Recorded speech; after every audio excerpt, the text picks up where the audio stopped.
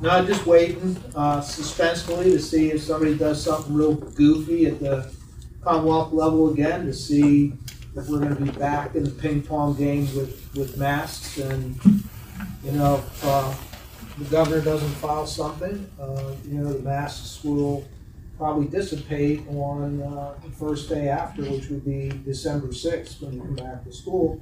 We have to take a wait and see and just see how that plays out. Thank you.